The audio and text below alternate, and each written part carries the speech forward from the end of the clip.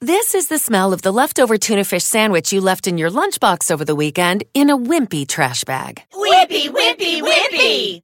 Blech! And this is the smell of that same sandwich in a hefty, ultra-strong trash bag. Hefty, hefty, hefty!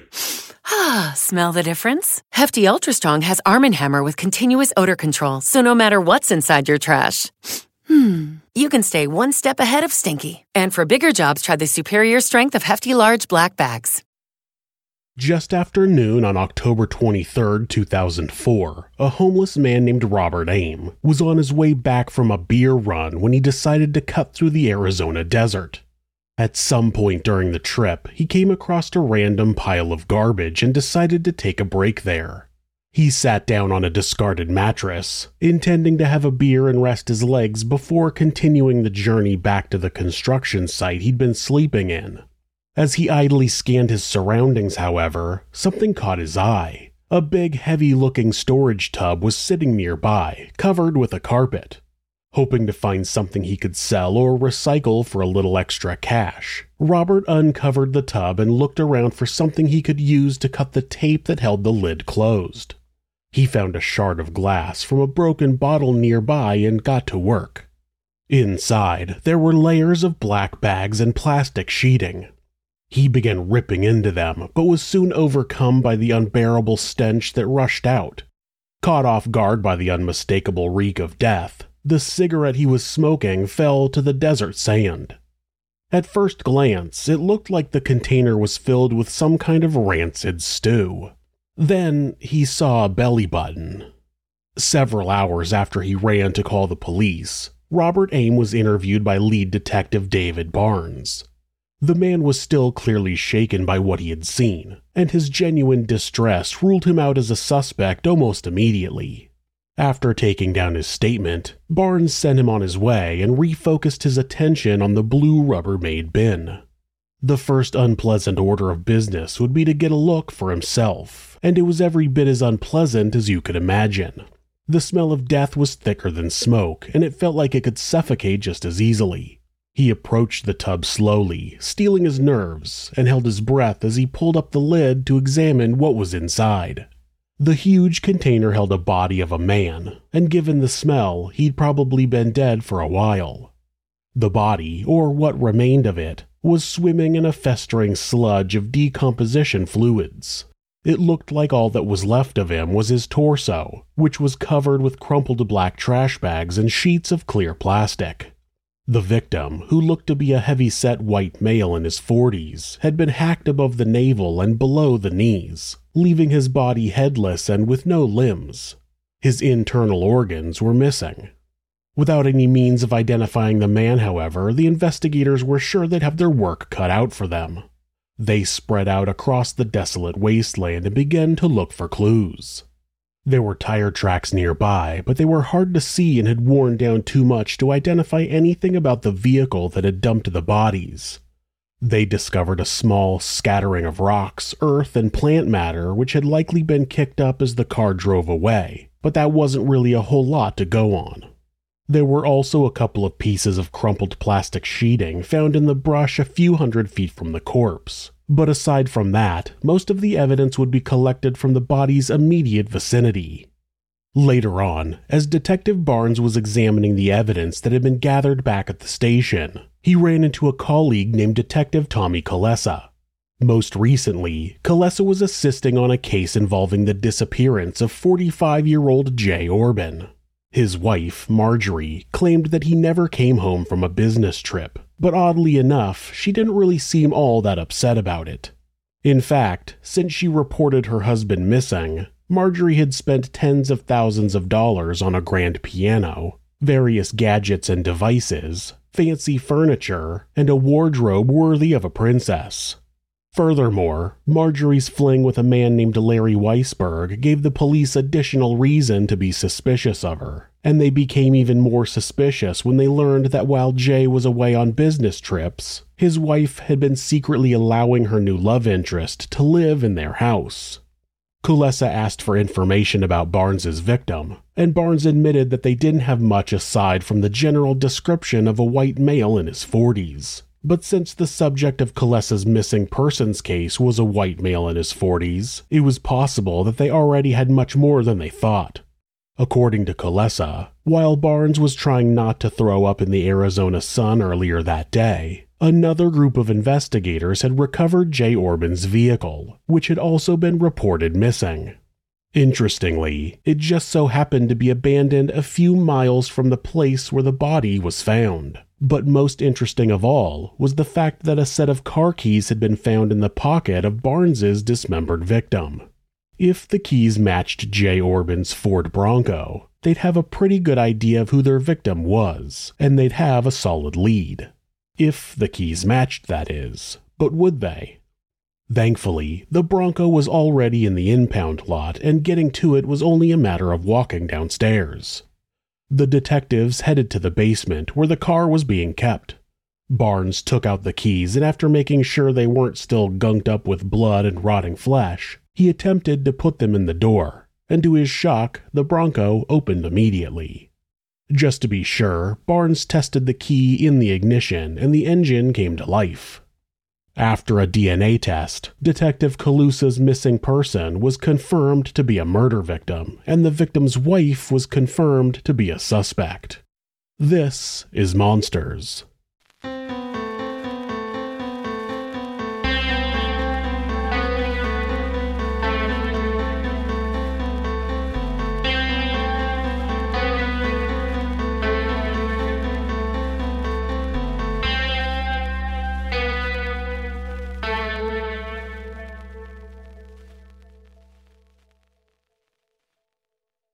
Jay Orbin was just your average man from the suburbs. He lived a happy, low-key kind of life with his wife and 8-year-old son.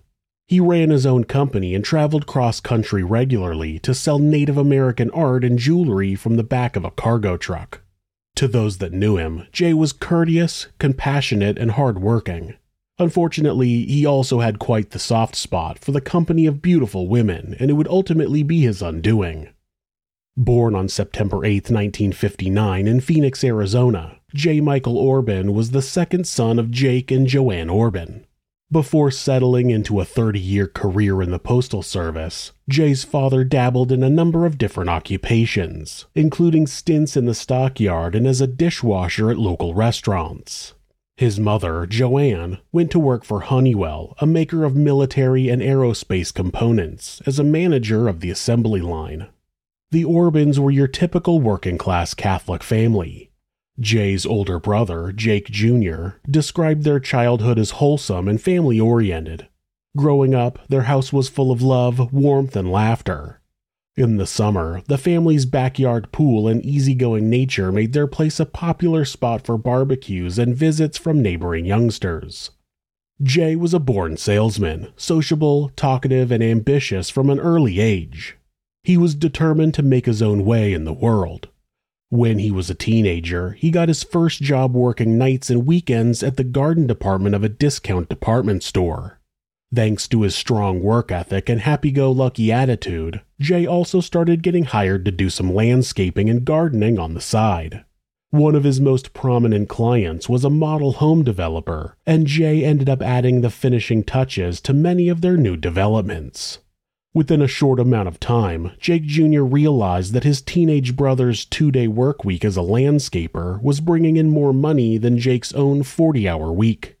Jay was so good at it, in fact, that he started doing landscaping full-time immediately after graduating high school in 1977, and founded his own landscaping company shortly afterward. Jay invited his brother to join him as a partner in his new business venture, Landscape Matters, an offer that Jake happily accepted. Together, the two brothers worked diligently to bring their vision for the company to life. Jay managed the crews while Jake handled the clerical work, and their dedication paid off. Before long, their small startup became a licensed company contracted to maintain the grounds of Motel 6 locations across the nation. As a testament to Jay's work ethic and business savvy, he was able to buy his first house in 1978. Pretty impressive for a teenager fresh out of high school. Unfortunately, around the middle of the 1980s, their once thriving business began to decline. Eventually, both brothers decided to move on to other things. Jake Jr. tied the knot and started a new life in San Diego, where he worked as a horticulturist for the city of San Diego's Balboa Park and for Mission Bay Parks and Recreation. It would end up being his dream job, and he credited his younger brother's business for opening the door to a career he would pursue for over 20 years. After his brother moved, Jay took the money from his landscaping company and invested it in a comedy club in Central Phoenix. The club was called Chuckles and it hosted some of the most popular stand-up acts of the time. Jay had the good fortune to become friends with several of these performers, one of whom was a comedian named Richard Belzer.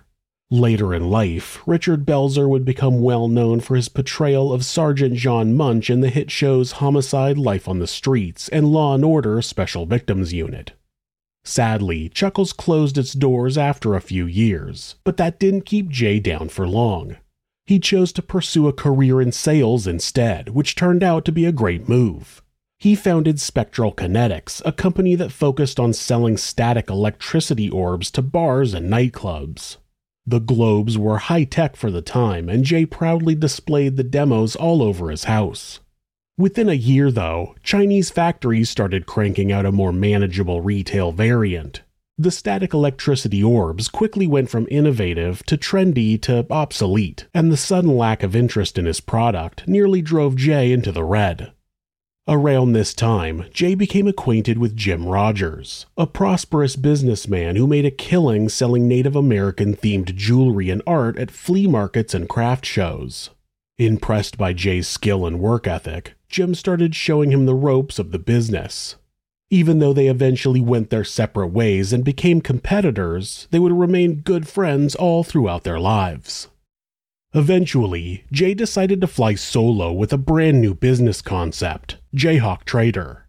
His latest company sold a wide range of jewelry and Native American art, from beautiful Kachina dolls to artisanal pottery and rugs. People couldn't get enough of his merchandise, especially in the Southwest. Soon, Jay was making a name for himself at outdoor swap meets where he would rent a 20-foot tent to showcase his wares. After nearly declaring bankruptcy, Jay was able to turn things around with his new company and was making a 6-figure salary within a couple of years.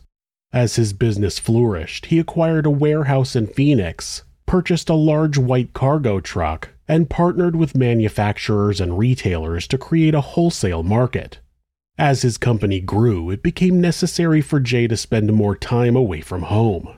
He would travel across the country for weeks at a time, returning to Phoenix only when he needed to restock the truck. It was tough being away from home, but Jay loved his job and the freedom that came with it. On top of being a self-made man, he was known for his integrity and honesty. The market was overflowing with ruthless businessmen, all vying to outcompete each other and make the deal, but Jay was different. By being trustworthy and upfront in his business dealings, he was able to build a solid base of loyal customers. Although Jay was a shrewd businessman, his sensitivity and caring nature meant that he was always looking out for others, and since his business acumen allowed him to make money in abundance, he wasn't shy about sharing his wealth. For example, when one of his customers fell on hard times and couldn't pay back the substantial sum of money he owed, Jay simply forgave the debt and told him not to worry about it. Jay was always mindful of where he came from, even at the height of his success. He favored a low-key, thrifty look consisting of sneakers, jeans, and a massive belt buckle, all topped off with his trademark cowboy hat. One of the running jokes amongst his friends was that if he needed to go somewhere fancy, he'd just polish his cowboy boots. Everyone who knew Jay could attest to his hardworking nature, but he also knew how to let loose and have some fun. With his sharp wit and contagious energy, Jay had a large circle of close friends, and he often seemed like the happiest person in any room. Jay had the confidence, charisma, and persuasive abilities to be a natural salesman, and he used that same charm to woo women. Although he wasn't your typical ladies' man, he was rarely seen without a beautiful woman on his arm. He was handsome, sure, and that certainly played a part, but his magnetic personality was the real draw. Jay was a fixture of Arizona's glittering strip club scene in the 80s and 90s. He visited clubs like Bourbon Street Circus, Babe's Cabaret, and Skin Cabaret several times a week, often with friends but sometimes alone. He was well known and liked by everyone from the dancers to the managers, and he met most of his closest friends there, and most of his girlfriends. His appreciation for women was boundless, and he sought their company with enthusiasm. He was known as a big spender at the topless clubs and generously draped his favorite dancers with lavish gifts and money. He would see a number of them outside the club setting. Many of the dancers he met would eventually become his girlfriends, but these relationships were often short-lived and turbulent. In Jay's mind, it was all in good fun. His youth, wealth, and appreciation for attractive women made him eager to splurge on them, but his fixation may have clouded his judgment a tad, since he often ended up with dancers who were struggling financially or trapped in a toxic relationship. Jay, however, seemed unfazed by any of the drama. Because he traveled frequently for work, it was difficult for him to maintain long-term relationships. For a good many years, he seemed perfectly content with his bachelor life. Until he met a stunning dancer named Marjorie that is. This is the smell of the leftover tuna fish sandwich you left in your lunchbox over the weekend in a wimpy trash bag. Wimpy, wimpy, wimpy! Blech! And this is the smell of that same sandwich in a hefty, ultra-strong trash bag. Hefty, hefty, hefty! Ah, smell the difference? Hefty Ultra Strong has Arm & Hammer with continuous odor control, so no matter what's inside your trash, you can stay one step ahead of stinky. And for bigger jobs, try the superior strength of Hefty Large Black Bags. Born on October 29, 1961 in Miami, Florida, Marjorie Ann Crow was the second child of William and Janelle Crow. Her parents parted ways when she was only 3 years old. Janelle eventually found love again and remarried Peter Garrett, an air conditioning repairman who Marjorie always viewed as her own father. Marjorie's family was a picture of upper-middle-class normalcy. Her mother, a kindergarten teacher, worked a second job to pay for Marjorie's piano and ballet classes, and she imparted proper etiquette and manners to her daughter from a young age. At 6 years old, Marjorie discovered her passion for dancing. She received classical training in ballet, jazz, and tap, and dreamed of a future as a professional dancer and choreographer. During her time at Lake Brantley High School, one of the most sought-after schools in Orlando, Marjorie made the most of her training as a dancer by becoming a majorette. With baton and flags in hand, Marjorie proudly marched along with the school band at parades and football games and eventually became known amongst her classmates as Marching Marjorie. Despite her reputation as a flirt, she rarely dated in high school, and when she did date, she preferred older men over boys her age. When she was 15 years old, Marjorie landed her first job as a hostess at a steakhouse. On top of her studies and part-time job, she also danced on weekends at a dinner theater called Once Upon a Stage. While working at the restaurant, Marjorie caught the eye of a successful man named Mitchell Marquis. Mitchell was 10 years older than her, but he was exactly her type. The pair were quickly drawn to each other, and before long their relationship blossomed into something more. As bright as her future seemed, her life wasn't without its heartaches. Marjorie's life changed dramatically when she was 17. During a regular gynecological checkup, her obstetrician told her that she had endometriosis, which rendered her infertile and unable to have children. When Marjorie heard the news, she was completely devastated. Having kids had always been part of her plan, and the pain of knowing that it would never happen was almost too much to bear. She struggled with the reality that she would never have the chance to become a mother, and it ultimately altered her entire outlook on life. Once Marjorie finished high school in 1980, she and Mitchell made the move to Orlando. She got a job at a venue called Church Street Station where she danced and served drinks. Marjorie's natural talent and formal dance training made her stand out as a performer. Before long, the managers at the club noticed her skills and asked her to choreograph routines.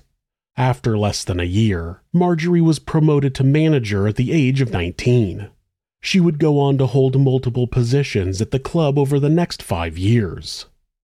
Before the age of 34, Marjorie would marry 7 times. Her romantic partnerships never lasted long and were frequently rocky. She spent her whole adult life looking for someone to fill the void left by not being able to have children and was desperate for a stable, loving family of her own. But she had high hopes and she demanded an unattainable level of perfection from her potential partners. She often wound up unsatisfied and seemed to be forever searching for something that always stayed just out of reach. Because of that, Marjorie had an insatiable yearning for the blissful early stages of a romantic relationship. Once that initial spark started to dim, however, she simply moved along to her next fling. She was a woman who needed constant male companionship, and many of her entanglements overlapped. She rarely left one man's bed without having another ready and waiting. Many of her acquaintances would later characterize her as self-centered and indifferent to the needs of those around her. She often appeared warm and caring, but her emotions came off as surface level and insincere. Marjorie justified her demeanor by stating that she was simply unwilling to accept anything less than she felt she deserved. Marjorie's first marriage was to Mitchell Marquis. They married on March 28, 1981, when Marjorie was 19. However, as she took on more responsibilities as manager of the club, Marjorie spent more and more time apart from her husband, causing tension in the newlyweds' marriage. It fell apart within a year and a half. Their divorce was finalized on October 11, 1982. According to Marjorie, their breakup was mostly amicable. Even though Marjorie remarried more than once, she often went back to using the last name Marquis. She said she preferred it because it sounded prettier and more suited for a dancer. At roughly the same time that Marjorie's marriage to Mitchell was coming to an end, she started seeing a strapping young man named Larry Tweed. At just 22 years old, Larry had already accumulated a sizable bank account while working for his family's successful furniture business. In 1983, 8 months after her divorce from Mitchell was finalized, Marjorie and Larry would tie the knot. About 2 years later, she left and filed for divorce.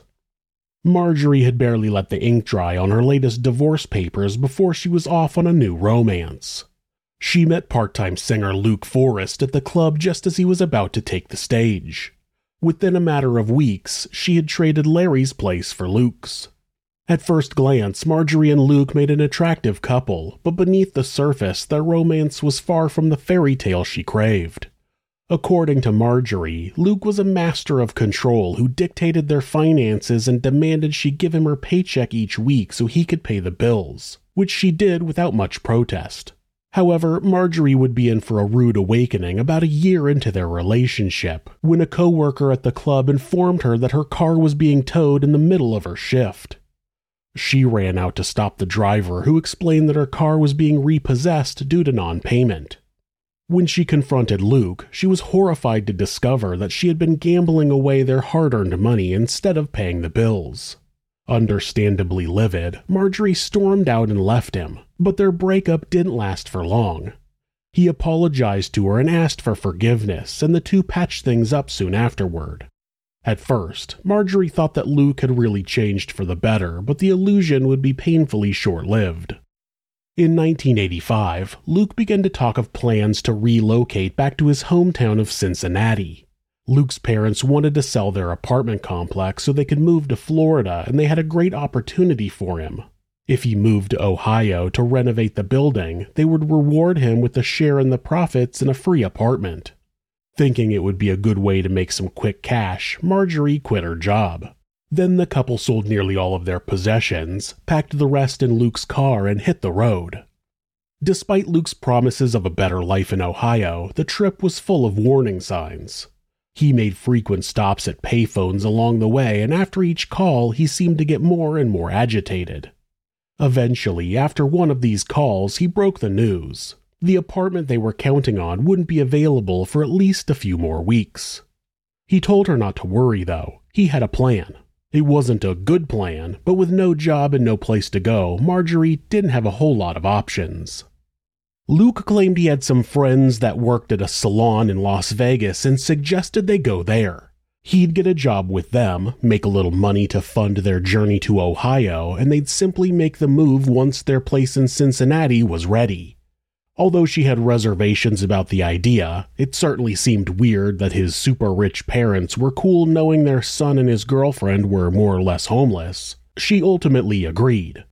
When Luke and Marjorie arrived in Las Vegas in the fall of 1985, they had only planned to stay for a month. They rented a small apartment and Marjorie snagged a job as a showgirl at the Stardust Hotel and Casino.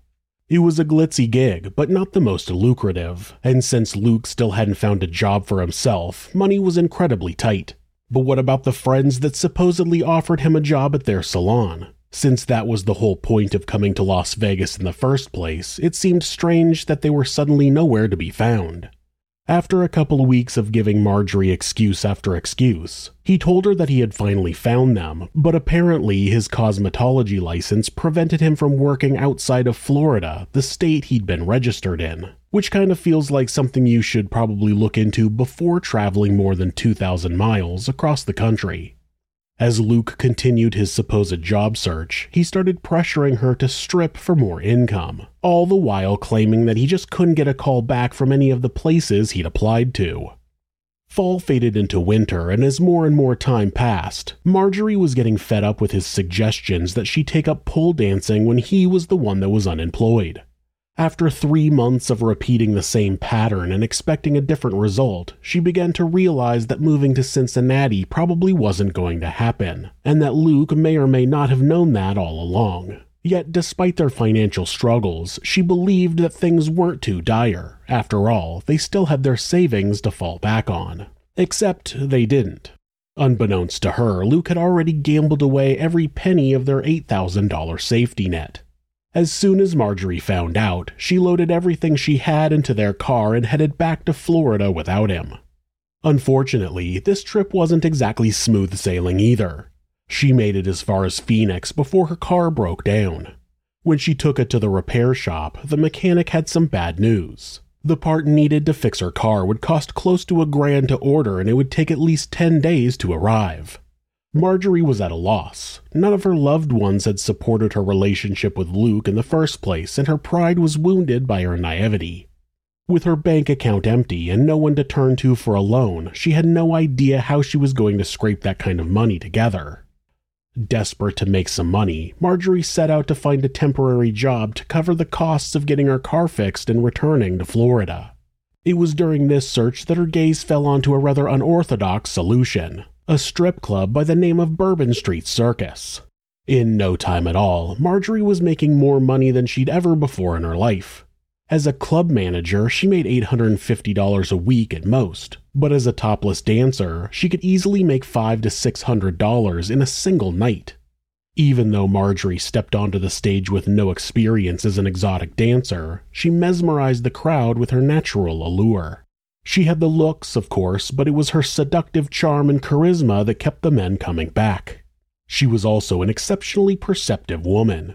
She had a remarkable knack for picking up on what people around her wanted and then shaping her behavior to match. As a result, many of her customers were happy to pay her just to hang out and chat for a while. Soon, Marjorie got to know many of the club's frequent visitors.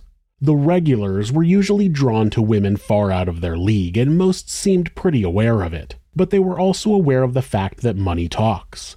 For the women they preferred, a fistful of cash went much further than a bouquet of flowers. In 1985, one such regular happened to be a 26-year-old named J. Orbin.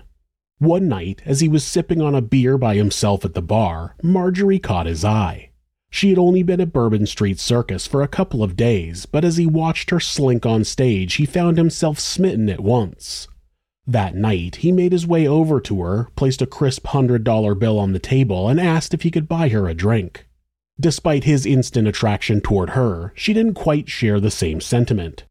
Marjorie said he reminded her of a used car salesman with his diamond pinky rings, cowboy boots, and large belt buckle. Looks aside, he was funny and sweet and had undeniable appeal, although what Marjorie found most appealing of all was how freely he spent his money on her. Not long after they met, he was visiting his favorite dancer up to 6 times a week.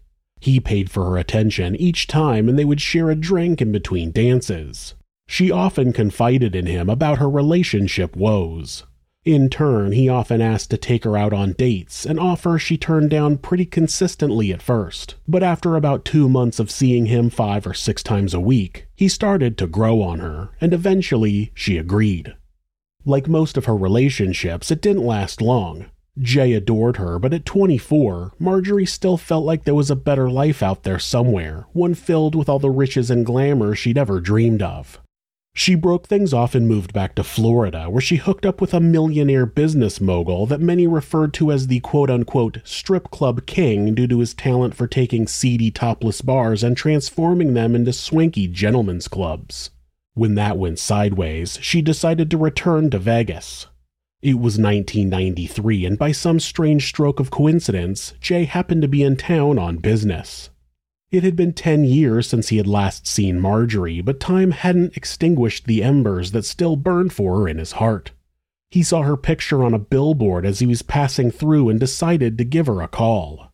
They decided to get a drink together to catch up, and they spent the entire night talking and reminiscing about the old days. Jay had to leave for Phoenix the very next morning, but the flames of their relationship had been fully rekindled. The two of them were very different people, but they had one thing in common. They both desperately wanted to raise a family. Now that he had met the love of his life, Jay was ready to settle down and put his bachelor life behind him. There was just one problem. Marjorie was unable to have children, but Jay had a solution: fertility treatments. And considering his income, he could certainly afford to pay for them. He told Marjorie that if she agreed to marry him and move to Phoenix, he would gladly foot the bill. Lucky Land Casino, asking people, what's the weirdest place you've gotten lucky? Lucky? In line at the deli, I guess? Aha, in my dentist's office. More than once, actually. Do I have to say? Yes, you do. In the car before my kids' PTA meeting. Really? Yes. Excuse me, what's the weirdest place you've gotten lucky? I never win and tell. Well, there you have it. You can get lucky anywhere, playing at LuckyLandSlots.com. Play for free right now. Are you feeling lucky? No purchase necessary. Void where prohibited by law. 18+. Terms and conditions apply. See website for details. His mother wasn't crazy about the idea. Sure, Marjorie was pretty, but good looks don't always equal a good wife, and she gave off a strong gold digger vibe. On top of that, she also had a bit of an ego and often accused Joanne Orbin of being jealous of the way her son doted on his future bride. Despite his mother's reservations, the couple eloped at the Little White Wedding Chapel on Las Vegas Boulevard. At first, the marriage seemed like a happy one, if a little mismatched. She stepped into the role of the perfect housewife and appeared to genuinely enjoy it.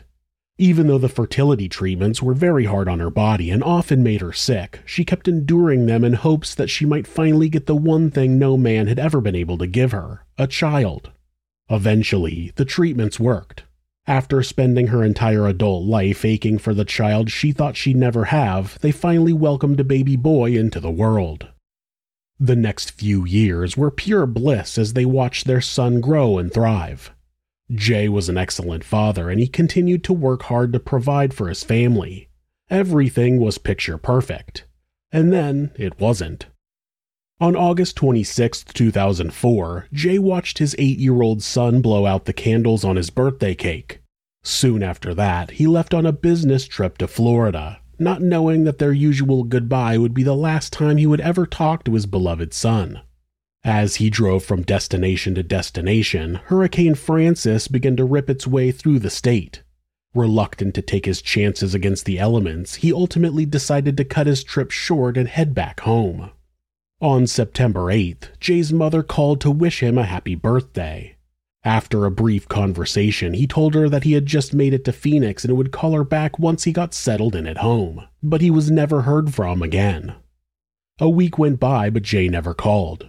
As the days dragged on, Joanne became more and more frantic. Her intuition told her that something wasn't right, but Marjorie waved off her concerns, claiming that Jay had come home and simply left for another trip immediately afterwards. But as another week came and went, Jay's loved ones grew desperate. They begged Marjorie to call the police. After days of pleading, she finally relented and reported her husband's disappearance. Detective Jan Butcher found Marjorie's demeanor somewhat strange given the circumstances. Hey, Marjorie, it's Detective Butcher. It's about 10 to 6 Tuesday evening. I was just calling to see if maybe you were available. need to speak with you regarding Jay and the disappearance. Hello, this is Marjorie Orbin. I saw that you had just called. Yeah, thanks for calling back, Marjorie. Thanks. Hey, I was wondering, do you have some time so we can sit down and talk about the investigation and where to go with it? Sure. I mean, I thought that's what we're doing tomorrow. Good. Well, what time are you available? Are you available any earlier than 10? I have a child I have to take to school at 9. Okay. I mean, do you want to talk, you mean on the phone or in person or what? In person. I just kind of get the feeling that you're really not available and willing to help us out, try to locate you where... You get that feeling, huh? No, mostly, that's, surprised for you to say that. I had called you earlier this afternoon. Right, I just saw that, and I just got home. Oh, okay. Well, you know what, I'm already feeling like I am having to defend myself here. Okay, well, I don't mean to make you feel on the defensive or anything like that. I'm very concerned about Jay. I speak more matter-of-factly. Mm-hmm. That does not mean that I do not care. But just because I'm not running around crying in hysteria does not mean that I'm not concerned and not doing anything. Right. I'm not saying that. I have been rooting through paperwork and trying to decrypt crap on the computer. What do you think has happened to him? I mean, where do you explain Jay to be for the last, week and a half or so? Since I don't know where he has been for the last week and a half or so, I can't explain it. My problem is I am not going to be mowed all over. I'm not trying and I know that you have a job. I'm trying not to mow you over. I know you have a job, but now you're having a problem because I couldn't be somewhere at the drop of a hat in one particular instance. Okay. One particular instance. Let me explain. Now I'm a bad guy. No, I'm not saying you're a bad guy. While the rest of her husband's family seemed beside themselves with worry, Marjorie was callous and didn't appear all that interested in helping the police locate him. When the detective asked for the license plate number on Jay's car, Marjorie said she would get back to her, but she never did. Then, on December 28th, Detective Butcher called multiple times and ended up leaving at least 3 messages before she finally received a call back. In a conversation that was both suspicious and enlightening all at the same time, Marjorie dropped a bombshell. She was actually Jay's ex-wife. According to her, they'd divorced for tax reasons but still lived together as a married couple. You explained to me that you and Jay were simply a mutual friendship, respect for one another. And I have, over the years, I have a great deal of love and respect for the man. So, are you dating somebody then? Jay and I are not married. You're not married now? No. Okay. We have been divorced for a number of years, and we remain together, living together, for reasons that were between us. And if you think that that's something sneaky and need to know about something from 5-6 years ago, perhaps we'll get into that if you feel at some point you need to know. Okay. So you were divorced 5 or 6 years ago, yes. The two of you? Okay. And and between us have an agreement to continue living together as husband and wife. I have his will and I have his power of attorney. And how come you didn't tell me that when... How do I know what I need to tell you? I've never been in a circumstance like this. I haven't done anything wrong. I don't know. Do I need to tell you the color of my toenail polish? I don't care what color your toenail polish is. But you know what I'm saying? How much of my personal life should I divulge? How much shouldn't I? I would like for you to be completely honest. Completely honest about everything in the entire world? As it relates to the investigation, the fact that you and Jay... Does this relate to the investigation? Yes, ma'am, it does. Okay, I didn't think it did. But even if that were the case, you'd expect a person in her situation to help the authorities with their investigation in any way possible. Instead, she seemed more concerned with helping herself to Jay's money. She went on multiple shopping sprees and spent a combined total of $45,000. Retail therapy is one thing, but the police began to believe that this was something entirely different. The whole situation screamed of foul play, and over the next few weeks, that scream would only get louder and louder. See, unbeknownst to Jay, Marjorie had been having an affair with a man she met at the gym. His name was Larry Weisberg. Every time her husband left for a business trip, she would sneak him into the house and let him stay until Jay was due to return. Larry first became known to Detective Butcher during a phone call in which she asked Marjorie if she would take a polygraph test. In the recording of the conversation, Marjorie can be heard talking to someone in the room with her, and a man's voice starts yelling obscenities in the background. During the course of missing persons investigations, we run polygraphs on all the parties involved. I understand that. We start with, the person closest to that missing person, and that would be you. Okay. As Jay's wife. Can we schedule for a polygraph tomorrow? I think I'm going to call an attorney because I don't like the tone of a lot of this. Ma'am, I'm not getting a tone with you. I'm going to call an attorney. He wants me to take a polygraph tomorrow. You tell her to go yourself. Who's that? None of your business. It's a friend of mine. Okay. Is this conversation being recorded? Yes, it is. It is. Okay. I would like a copy of that. Okay. I was under the understanding you'd like to have a conversation and try and get some information rather than throw around accusations that are being Ma'am, I'm not making any accusations. Oh, you did make accusations, I think, if you play this tape back. You said that I seem to be less than cooperative. With all the investigations that I've done with all the missing persons cases I've been involved in, it's kind of unusual that you're not as cooperative as most of the others. In what way am I not being cooperative? You asked to the House. I'm absolutely happy to do so. It would be more productive if I have enough time to straighten some of the crap out so that you can make heads or tails of it. The paperwork doesn't have to be straightened. Okay. What is it that you want to see here at the House? That's what we can go through when we get there. You don't have to straighten out the paperwork. You don't have to go through the paperwork. That's what we can do. That man, as it turns out, was Larry. The detectives secured a search warrant not long after, then sent out a SWAT team to execute it. After breaking down the front door, a man charged at them, but unfortunately for Larry, he was bringing his fists to a taser fight, and the odds weren't in his favor. When he refused to back down, a well-aimed shot from the taser certainly did the trick. Although no arrests were made throughout the course of their search, there was a treasure trove of clues scattered around. Clues that seemed to suggest that Jay never left for his supposed second trip. For one thing, a number of credit cards were found. They were all in Jay Orbin's name, and he never traveled without them. Even if he had somehow forgotten those cards, there was no way he would have also forgotten his business checkbook, which he kept in his briefcase. Yet that was also in the house. After 6 weeks, Jay's remains were discovered in a makeshift casket along with some cash and a single bullet casing. Marjorie went from being the main suspect in his sudden disappearance to being the main suspect in his brutal murder and dismemberment. It was at this point that Detective Barnes took over the case and he quickly began to work out a motive. Dumping a body like that was risky business, but if she had killed him for his money, it would have been a necessary part of the plan.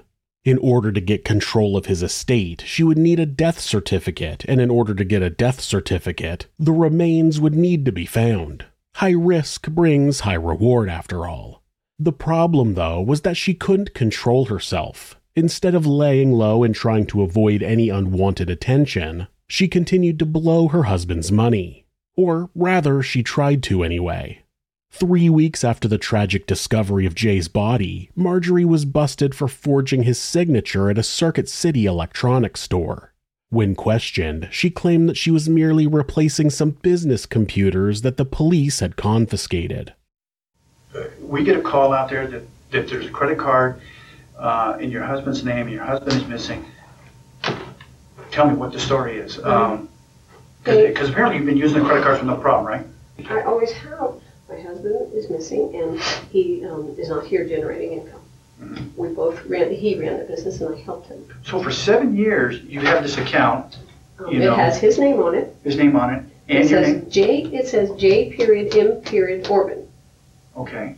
And the debit card. And I just used the debit card. And for 7 years?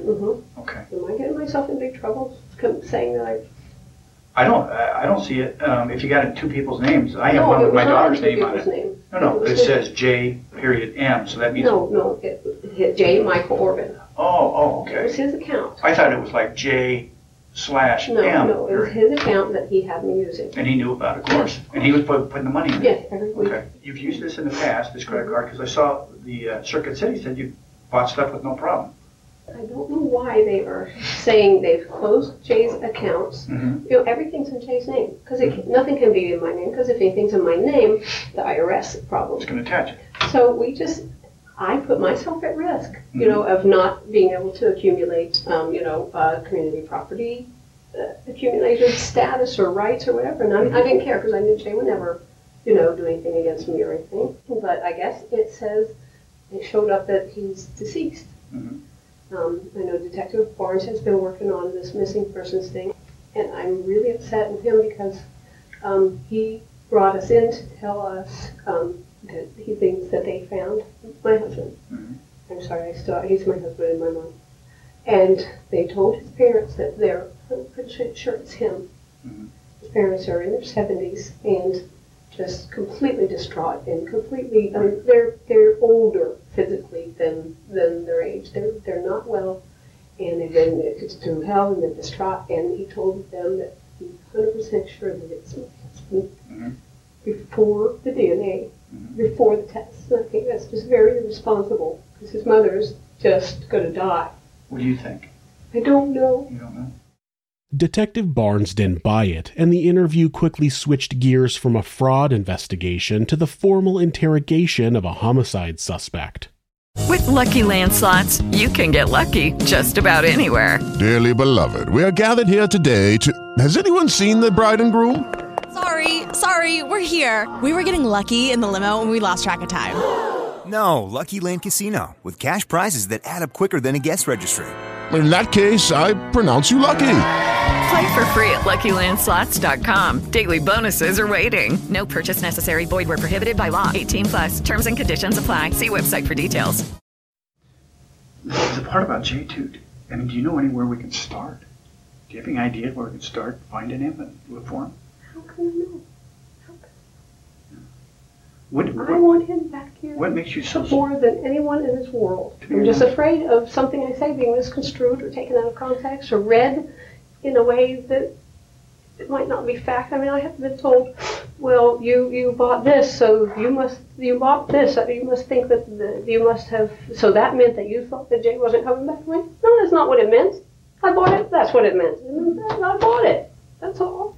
When was the last time you saw Jay? See, this is the thing that I really am terrified of sitting here and answering questions. I want to answer any question that you want answered. I will tell you the truth. I will as best as I know it, I will tell you anything you want to know. But I have a little boy out there that may have lost his father. And I'm terrified of him losing his mother. And I don't want to say anything that may be taken out of context, may we resume this conversation during the day when my son is at school with the attorney present, just to help me, just not to stop me. I will talk to you, but just to help make sure that I don't make an error. And I don't mean cover my behind and hide a lie. I don't mean protect anyone else. I don't mean that at all. I just mean I have to, given what I have at stake, my life, if I'm blamed for this, I have a little boy out there that needs me. He needs his father too. At one point, the detective slid over a picture of what was left of her son's father and watched her reaction carefully. She continued to deny having any role in Jay's horrific fate and was eventually released later that night, but the wheels of justice seemed to continue to roll. It wouldn't be long before even more evidence surfaced. While combing through the items confiscated from the Orbin residence, the investigators found receipts for various cleaning supplies, all purchased the day after Jay disappeared. She also acid-washed the garage floor and applied an epoxy coating, which made it impossible to detect any traces of blood. As suspicious as these new clues were, there was something even more damning around the corner. 2 days after Jay vanished, security footage from a Lowe's hardware store showed her purchasing 2 containers identical to the ones his torso was eventually found in. When confronted with the tape, Marjorie pinned all of the blame on her lover. It wouldn't be the first time a jealous boyfriend decided to take out the competition, and the search of Larry Weisberg's home and vehicle turned up an interesting find. Larry had a remote to the Orbin's garage, which meant he could let himself in and out whenever he wanted. But did that make him the killer? It's entirely possible that he could have hidden himself somewhere in the garage, waited for Jay to arrive, and then shot him. Unfortunately, law enforcement couldn't really prove it one way or the other. What they could prove was that Marjorie was definitely involved. All of the evidence they had collected pointed to her as Jay's murderer. Well, all of the evidence they tested anyway. Detective Barnes admitted that some hairs had been found on the container. Hairs that were never tested by the Phoenix Crime Lab despite his attempts to have them analyzed. 2 of the hairs that were tested didn't match either suspect, but there were several others that were never tested at all. Depending on who the hair belonged to, it could have either cleared Larry Weisberg or put him in jail. 6 weeks after Robert Ames opened the Rancid Desert Tomb, Marjorie was finally arrested. During the trial, Larry was given the chance to testify against his ex-girlfriend in exchange for immunity.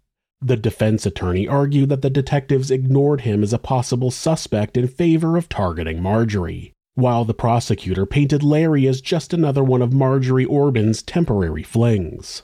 Like the men who came before him, her attraction was rooted in how useful he was to her. In other words, if he did have something to do with Jay's death, it was all her idea. The state's theory went like this. Marjorie had become disgusted with her loving husband. He had given her the baby she so desperately wanted, but ultimately he had outlived his usefulness. She no longer wanted him. What she did want was his money, and she was the kind of woman accustomed to getting her way. So once she decided that she wanted him dead, it was only a matter of time.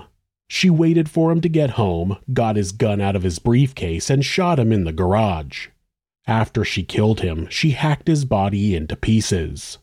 The autopsy showed that the cuts through his tibia and vertebrae were consistent with a jigsaw, and the police just so happened to find a package of similar blades in the Orbin home. Unfortunately, the saw and gun were never found, and neither was the rest of Jay's body for that matter. To support their argument, the prosecution put Marjorie's former cellmate, Sophia Johnson, on the stand. According to Sophia, Marjorie was all too eager to talk about what she had done. She testified that the defendant often referred to her murdered husband as fat and disgusting, and even recounted the events of the murder. In fact, she spoke at length about how she shot him in cold blood, froze the body, thawed it, and then removed his head and limbs. Marjorie vehemently denied the allegation. Her legal team attacked the ex-cellmate's credibility, labeling her as an opportunistic snitch with something to gain. But the prosecutors assured the jury that the only thing Sophia Johnson was gaining during this trial was a long, tedious day in the courtroom. It's rarely a fun place unless you're about to win money on Judge Judy. As for getting any sentencing leniency, they put that notion to rest as well. Then they called their next witness, Larry Weisberg himself. He hadn't seen Marjorie in 5 years, and now he was about to give the court his side of the story, in exchange for partial immunity, of course. He told the court that she was a self-assured temptress who lured him into a twisted love triangle, but once Jay's body was found, her confidence faltered. She was terrified, according to Larry's testimony. She pleaded with him to run away with her. He also denied having any knowledge or involvement of what happened to Jay. The defense took issue with that statement in particular. They reminded the jury that this was the guy with a temper. He was violent and impulsive enough to try to take on a SWAT team, angry enough to curse up a storm while his girlfriend was on the phone with a detective, and he would be the one strong enough to move a 280-pound corpse around. In other words, he could have killed Jay just as easily. And Marjorie herself? Her lawyers told her not to testify, so she took their advice. Years later, she would claim that she had been deceived by her defense team and was under the impression that there was enough reasonable doubt to make taking the stand unnecessary. There were still a lot of key elements that the prosecutors hadn't found after all. No murder weapon, no eyewitnesses, no concrete evidence that she was actually present during any stage of the murder and disposal of the remains. She expressed regret at not being able to tell her side of the story in court, but the truth is, regardless of her story, all of the available evidence pointed to her, and that was a strong enough case in itself. Only one person stood in her favor, the millionaire strip club owner that she had dated after her first breakup with Jay. He testified that he'd actually offered to take care of Marjorie and her son if they got back together. Therefore, if she was really out for a payday, she could have easily just moved on and started a relationship with him instead. If it was shopping sprees she wanted, there was no need to kill her husband, he said. All she really had to do was leave him.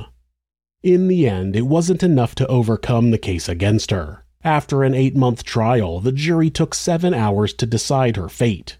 Guilty. The death penalty was considered but ultimately rejected in favor of a life sentence without parole. After her arrest, Jay's older brother took custody of his 8-year-old nephew. The Orbin's family and friends say they still celebrate Jay's birthday every year. Marjorie Orbin was once a talented showgirl living her dream as a dancer, but her love of money was far stronger than her loyalty to any one man. It was, in fact, the kind of love affair that some people killed for. She had taken everything from Jay, from his credit cards to his life, and left him desecrated out in the middle of a desolate wasteland. She was gorgeous, but her beauty wouldn't be able to conceal the truth for long, because deep down, Marjorie Orbin was a monster. If you're the victim of domestic abuse, please reach out to someone for help. Please talk to your local shelter, or call the National Domestic Abuse Hotline at 1-800-799-SAFE. That's 1-800-799-7233. Or you can go to thehotline.org to chat with someone online.